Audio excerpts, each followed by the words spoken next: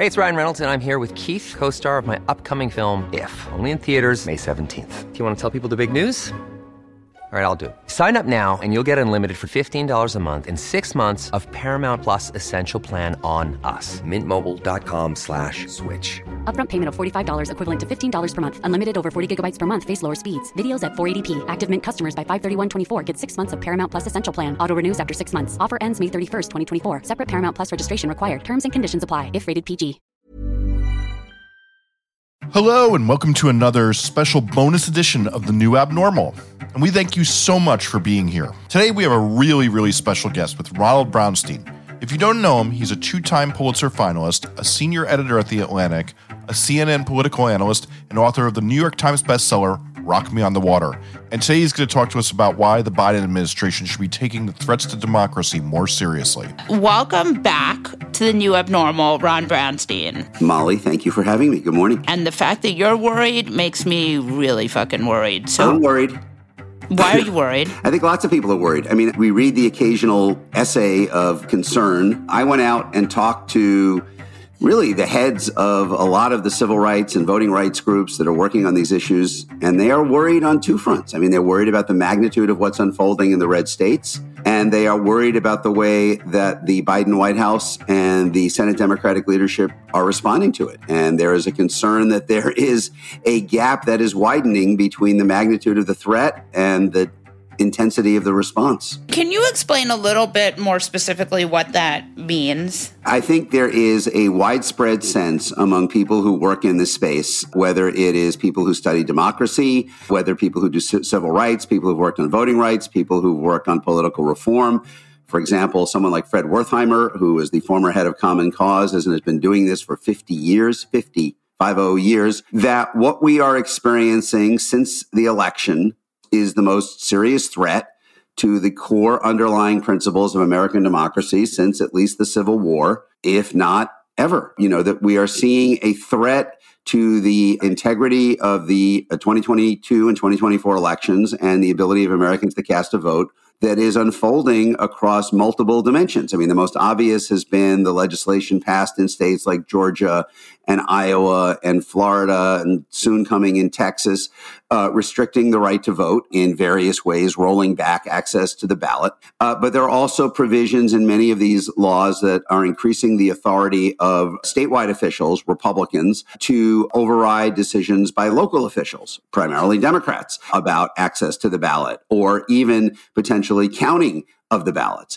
And then at the same time, we have seen moves by kind of Trump supporting, in some case, conspiracy theorists to run for Secretary of State and assume control over, how the ballots will be counted and how the rules will be run in 2024. There are bills in the states that would restrict the ability of state courts even to oversee and intervene. And obviously, with the resistance to the January 6th Commission among Republicans in Washington, the refusal of Republicans in the House to sanction Marjorie Taylor Greene, there are all sorts of signs that a Republican-controlled House or Senate or both might refuse to certify even obvious Democratic victories in future elections if there's any kind of, a complaint raised on the right. And, amid all of this, you've heard very, very little from Biden presenting this as a threat to democracy. And the prospects for comprehensive reform in the Senate are at the moment stalled because largely of the objections of Senator Joe Manchin, who A, doesn't want to do the bill itself that passed the House, and B, continues to say he doesn't want to reform the filibuster in order to make that possible. Not great. Yeah, not great. Right. Look, I get you love the one you're with, and Joe Manchin is the one we're with. I mean, I know Joe Manchin seems not interested in voting rights, but can you explain why? He's in an overwhelmingly white, rural, blue-collar state where he does not see this as an immediate issue, first of all. I mean, there really isn't much minority or youth vote in the state to suppress. Second, people in the groups that I've talked to who have spoken to people in his orbit say he refuses to accept or acknowledge that Republicans are making a systematic effort to put in place the power to undermine the democracy or undermine the election in 2024. And third, and this may be the most important, he's in a state that probably doesn't want Democrats to be in control of Congress, and certainly not liberal Democrats. And He believes that when things are framed in a starkly partisan manner, it is very difficult for him. So, we've got this kabuki dance going on pretty much every subject, where the White House and Democrats feel that they have to go through the effort of trying to reach a bipartisan deal with Republicans, at least great if they can do it in a way that satisfies what they need. But at the least, they have to do it long enough that Manchin and maybe a few others feel that they can go back to their voters and say, look, we tried. What were we supposed to do? Just let the issue die? And on infrastructure, there's a fair amount of optimism that if that's the point that is reached at the end, he will be there, because pouring concrete is popular in West Virginia. There's really no negative to building bridges and expanding broadband, but no one really knows if he would be there in the end on voting rights. And there is not much of a conversation to be had there, because it is highly unlikely that there are 10 Senate Republicans for anything meaningful on voting rights. Can you even I can think of 3 Senate Republicans who will act sanely. I'm not sure what it would be. Here's the issue on voting rights, right? So, as your listeners and the House has passed a comprehensive sweeping bill called H.R. 1. It would establish a nationwide floor of access to the ballot. It would guarantee a certain amount of days of early voting. It would guarantee everyone in the country access to on-demand absentee voting without cause. It would guarantee automatic voter registration and same-day voter registration and online voter registration. It would also do a lot of other things. It would reform the campaign finance system. It would require more disclosure of dark money. It would take 2 different measures to undermine gerrymandering. One, it would require states to establish independent commissions to redraw its districts. And because that would not go into effect, it's not really possible to stand that up in time for this one. It would also establish a nationwide set of standards for controlling redistricting that would inhibit, and probably not eliminate, but inhibit the ability of Republican-controlled legislatures to gerrymander. Every Senate Democrat has endorsed that bill as well, except for Joe Manchin, right? Even Kyrsten Sinema, who is reluctant to change the filibuster, is on that bill. I talked to a senior Democrat who is very familiar with thinking in the White House, and they are very, very pessimistic that there is any pathway to get Manchin to endorse and vote for, much less change the filibuster to push through anything like that. The best that might be achieved, they say, is a resurrection of the Voting Rights Act, which Manchin has endorsed after the Supreme Court in 2013 essentially eviscerated its provisions requiring federal preclearance of voting rules in states with a history of discrimination. Manchin has proposed to restore that and extend it nationwide, which may or may not stand Supreme Court review. But at best, this official said to me, the best that might be hoped is that Manchin would accept some version of the nationwide voting rights floor in H.R. 1 as part of that. Now, if you did that, would any Senate Republican vote for that? I'm not sure, and certainly not 10. So either way, he is eventually going to have to face the choice of whether he and Sinema, in this case, are willing to create what our friend John Alter calls the democracy exemption from the filibuster for something guaranteeing nationwide voting rights. But really, as I say in my story in the Atlantic this week, no one really knows whether he will get to that point or the best pathway to get him to that point. And there are very different views, I think, between the White House and the groups about what that might be. Yeah, I'm worried. This sounds very worrying. I think one of the things that Biden world is sort of leaving on the table, and since you have some insight into this, I'm curious to know what you think. Because they don't leak and because they don't give out information the way Trump world does, aren't you worried that they're sort of not able to control their coverage the same way? I think they have a genuinely different analysis than most of your listeners or most elected officials or most groups in the Democratic orbit. And it is a nuanced view of what is happening and a different kind of conclusion about how they should respond. And I think I gave the most detail in my story about their thinking about this. And I've actually even gotten a little more detail since the story appeared on Thursday. So let me kind of just break it down.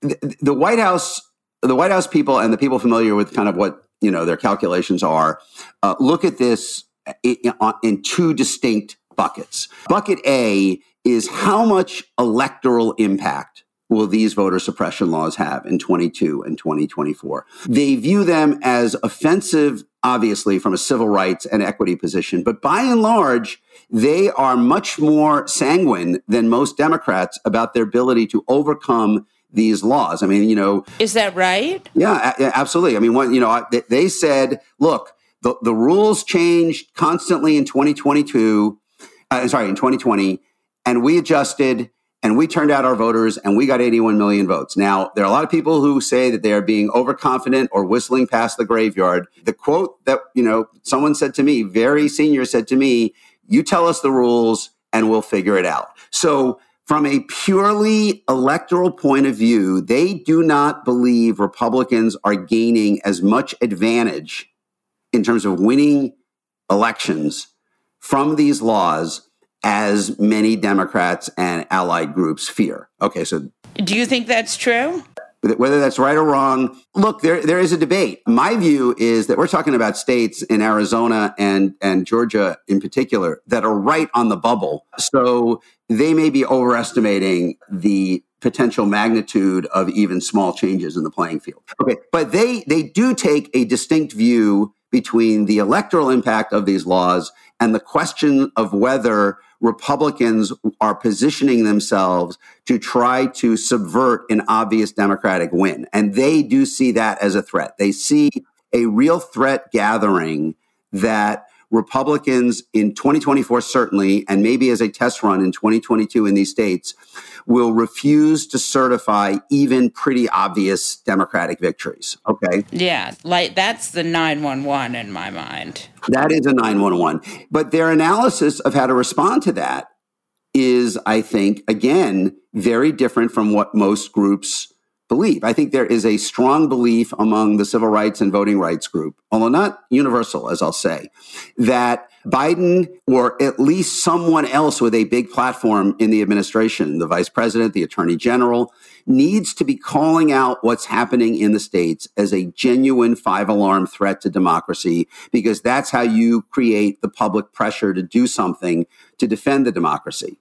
They don't really see it that way. They argue, and this again is an exact quote from a very senior official, that the best chance to prevent Republicans from undermining the 2024 election is to hold the House and the Senate. And the best way to hold the House and the Senate is for Biden to deliver what he ran on. And part of what he ran on is lowering the temperature in politics and working with Republicans wherever possible to get his agenda passed. And therefore, it's more important to do that than to call out what's happening in stark terms. Now, that's their story and they're sticking to it. Doesn't that seem insane to you? It is an enormous bet. People that I talk to give the White House some rope because, Molly, I think there's a universal agreement that no one knows the answer about what would get Manchin and Sinema and a couple others in the place where they are willing to establish a nationwide standard of voting rights without Republicans voting for it. In other words, breaking the filibuster in some way to do this. No one is confident they know how to do that.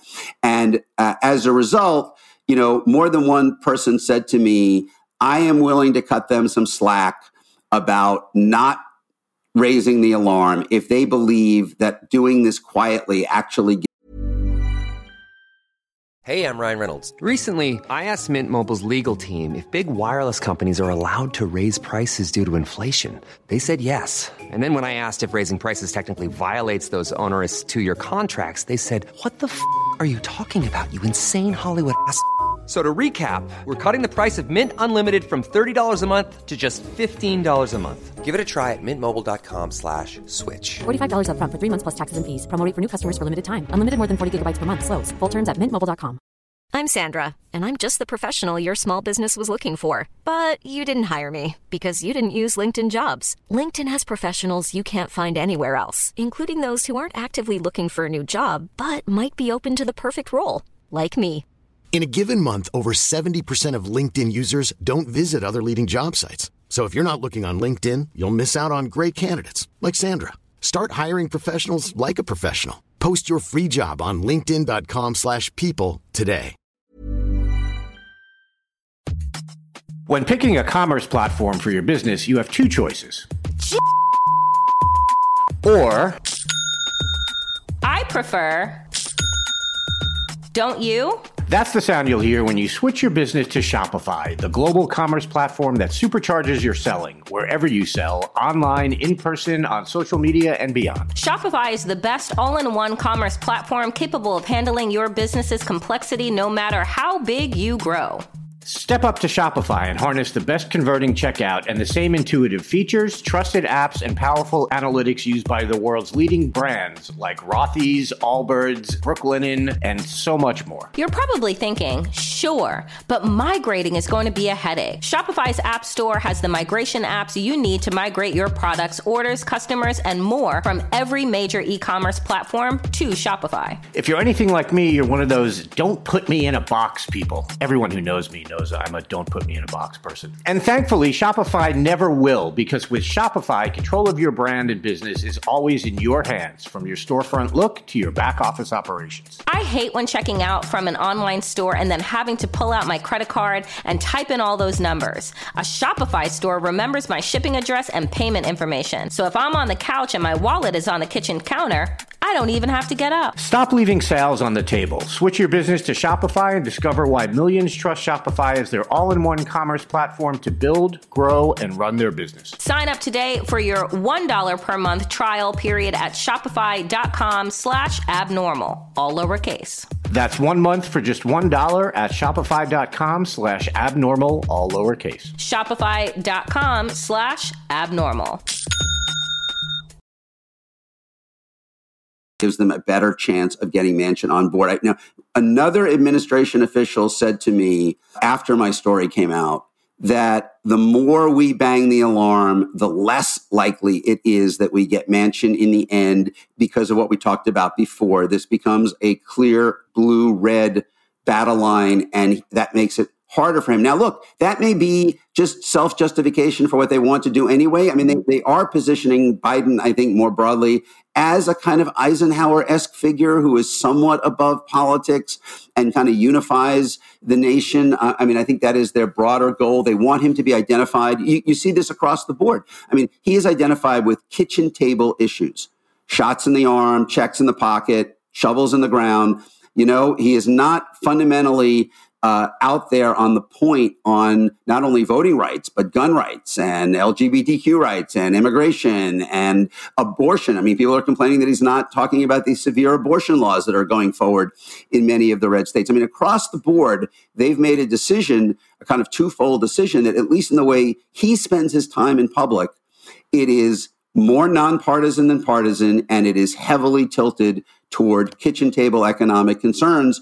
And so he may never be the guy who calls out what is happening in the red states. But there are other options, you know. I mean, there is a vice president who is sort of looking for something to do. There is an attorney general who could be a very powerful spokesperson of this. There's even Vanita Gupta, you know, who finally got confirmed as the associate attorney general and, you know, is really one of the country's leading experts on kind of what's happening in terms of voting rights. You know, no one's in Texas today from the administration saying that what the Texas legislature is about to unveil in the last, 72 hours of their session is a threat to the voting rights of Americans. I mean, they are making a conscious choice to downplay this.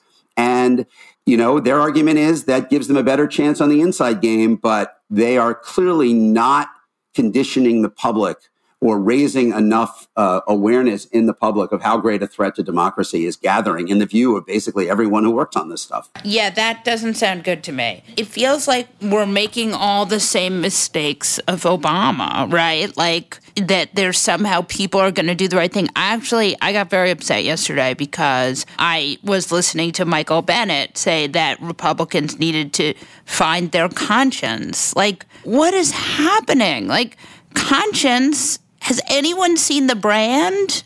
I mean, the brand is not conscience. It's a little worrying. We don't have a language in American politics to describe what is happening to a big piece of the Republican Party. Yes, exactly. In a big portion of both the Republican coalition and the Republican elected officials, you know, what I believe is that fear of demographic eclipse is eroding the commitment to democracy. I think that is unmistakable. That essentially they are saying that if we have to live in a country in which this diverse more secular, liberal, urban Democratic coalition is winning elections, we would rather change the rules of elections than live in that country. It's nuts. It's unmistakable. I mean, in polling, half of Republicans agree with strongly anti-democratic sentiments. AEI had polling, which is a conservative think tank, recently.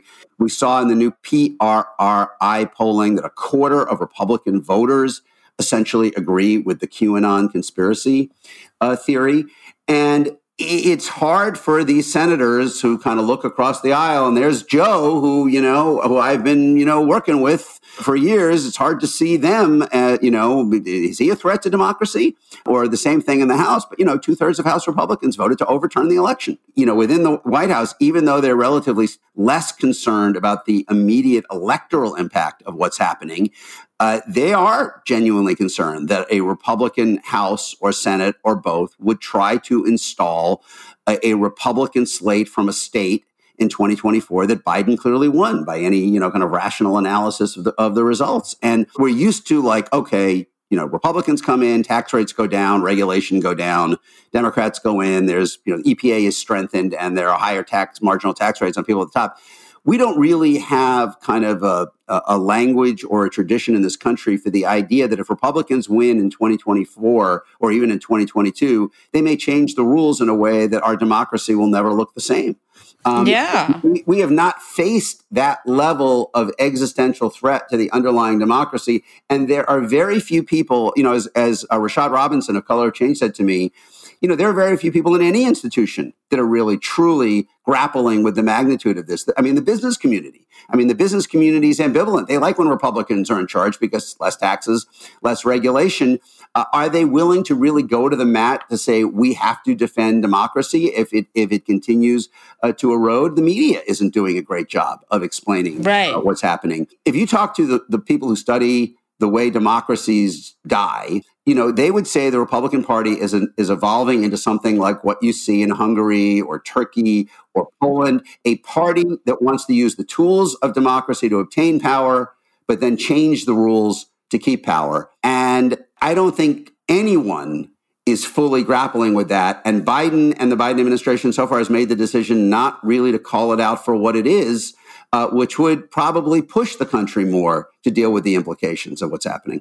Yeah, I don't understand why that's not happening. It goes back to their fundamental belief, that A, the electoral threat isn't as great as many say, but B, more important, that the way to stop Republicans from subverting an election is to hold the House and the Senate. And the way to do that is to deliver on what Biden promised. And however paradoxical it sounds, part of the way to do that is to show he's trying to work with Republicans, even as a growing share of the party is showing that it's willing to abandon democracy. As I say in my story, there is an understandable fear that he is normalizing Republicans even as they are radicalizing. And, look, can I add one other thing? Yeah. It is a big question. There's roughly a quarter of the Republican Party electorate. And probably, if you look at the vote in the House on the January 6th commission, maybe, a fifth of the Republican elected officials who are deeply uneasy with everything that is happening since January 6th, with this turn toward extremism, the refusal to sanction Marjorie Taylor Greene, the turn away from democracy. But so far, they've not shown they're willing to do anything about it. They're willing to give their votes and their support to people who may agree with them on tax rates, but are turning away from small d democracy in a fundamental way. And whether that continues, I think it's just a critical question for the next several years in American politics, because if the Republicans who are uneasy with being forced into a coalition with the Proud Boys and QAnon basically say, enough, I'm not voting for this anymore until you push out, until you expunge this extremist wing, that's a very different structure of American politics. But so far, none of them have done it, right? It's not happening. And we'll see whether it happens in 2022. I don't know if it will. And maybe 2022 isn't the best test because the electorate is smaller. But certainly in 2024, there is a possibility that some share of voters who normally vote Republican will say, this is a party, I cannot turn over the country to a party that won't separate itself from extremism and that has shown itself willing to undermine democracy if that's what it takes to maintain power. But they might not. They might just stick with it. And look, this is an ongoing crisis. I mean, the thought that when Trump left, however willingly, that it would recede, was woefully mistaken. I wrote the Friday before the election in The Atlantic that I thought the 2020s could be the most dangerous decade for America since the 1850s. And I feel that much more now than I did then. Yeah. I mean, this seems not great. It isn't. And there isn't a clear strategy on the part of democracy, small d supporters to deal with this threat, as I said. And that extends way beyond Biden, the White House, and Democratic leadership. It should not be the burden of a single party to defend democracy in the U.S. And it probably isn't possible for a single party to defend democracy in the U.S. I mean, there has to be a broader coalition of interests in the society that are willing to act to defend what should not really require a lot of decision making to defend our fundamental democratic principles. And look, as several people said to me, it's not just what's happening in these state laws or in these Secretary of State races. I mean, there's a big obligation for the platforms, for Facebook and others, to kind of deal with the radicalization that's occurring online that is fueling a lot of this. I mean, there needs to be some kind of, I hate to use the word from the 1930s, but popular front in defense of democracy that simply doesn't exist. Now, whether it can exist without Biden really banging the gong and calling on Americans to create it, I don't know. I mean, the White House, I'm sure, would argue that if it's identified with him, it's less likely to happen because it would become more partisan. And again, they may be right. They may be just justifying what they want to do anyway. But I do think it's fair to say that the obligation can't only fall on him and Chuck Schumer. The democracy itself is facing a kind of threat that is really unique in American history. And there are really no institutions that are fully stepping up in response. I'm so stressed out. You didn't think you were going to be feeling this way after Trump was defeated. But, Trump, I think, from the beginning was as much symptom as cause. I mean, he coalesced things, he sharpened them. But the fact is that a substantial portion, a minority, but a majority in many states of white America is basically open to the idea that democracy is dispensable if that's what it takes to preserve power for, essentially a white Christian coalition. And when Trump says, as he did in Georgia after the election, this is our America, and they are trying to take it away from us through stealing, he is pushing at an open door. It's not like he's like the most persuasive law professor ever. He is telling people what they want to believe, that their country is being taken away from them. Even with Trump bugling as loud as he did, the share of the vote cast by whites without a college degree, according to the census, fell below 40% for the first time ever in 2020. The diverse share of the electorate grew. And that is the trajectory that we're on. I mean, non-college whites, Christian whites, evangelical whites, the core of the Trump coalition, they are all inexorably shrinking. But, that might make them even more radicalized and more open to a kind of Trumpian message of kind of racial nationalism and quasi-authoritarianism. And so it is going to be a very difficult decade for the country. But to get through it, whichever side is running things, we need a broader coalition than just a few Democrats saying, hey, the democracy is at risk and maybe it's something we ought to protect. Yeah, I'm really scared. Ron Brownstein, thank you so much for coming on. You are just a national treasure. I'm so happy that you exist in this world. Well, thank you. I'm happy to live in this world. And we are at a serious moment in the country's history, and people have to see it that way. So thanks for giving me a chance to talk about it. Oh, thank you for coming on. Thank you. On that note, we'll wrap this episode of The New Abnormal from The Daily Beast. In future episodes, we'll be talking to smart folks from The Daily Beast and beyond, from media, culture, politics, and science, who will help us understand what's happening to our country and the world. We hope you'll subscribe to us on your favorite podcast app and share the show on social media. Thanks so much for listening, and we'll see you again on the next episode.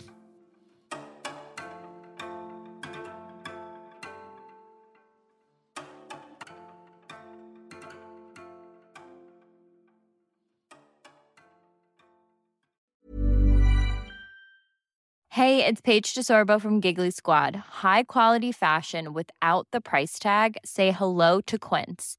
I'm snagging high-end essentials like cozy cashmere sweaters, sleek leather jackets, fine jewelry, and so much more. With Quince being 50 to 80% less than similar brands. And they partner with factories that prioritize safe, ethical, and responsible manufacturing. I love that. Luxury quality within reach. Go to quince.com/style to get free shipping and 365-day returns on your next order. Quince.com/style.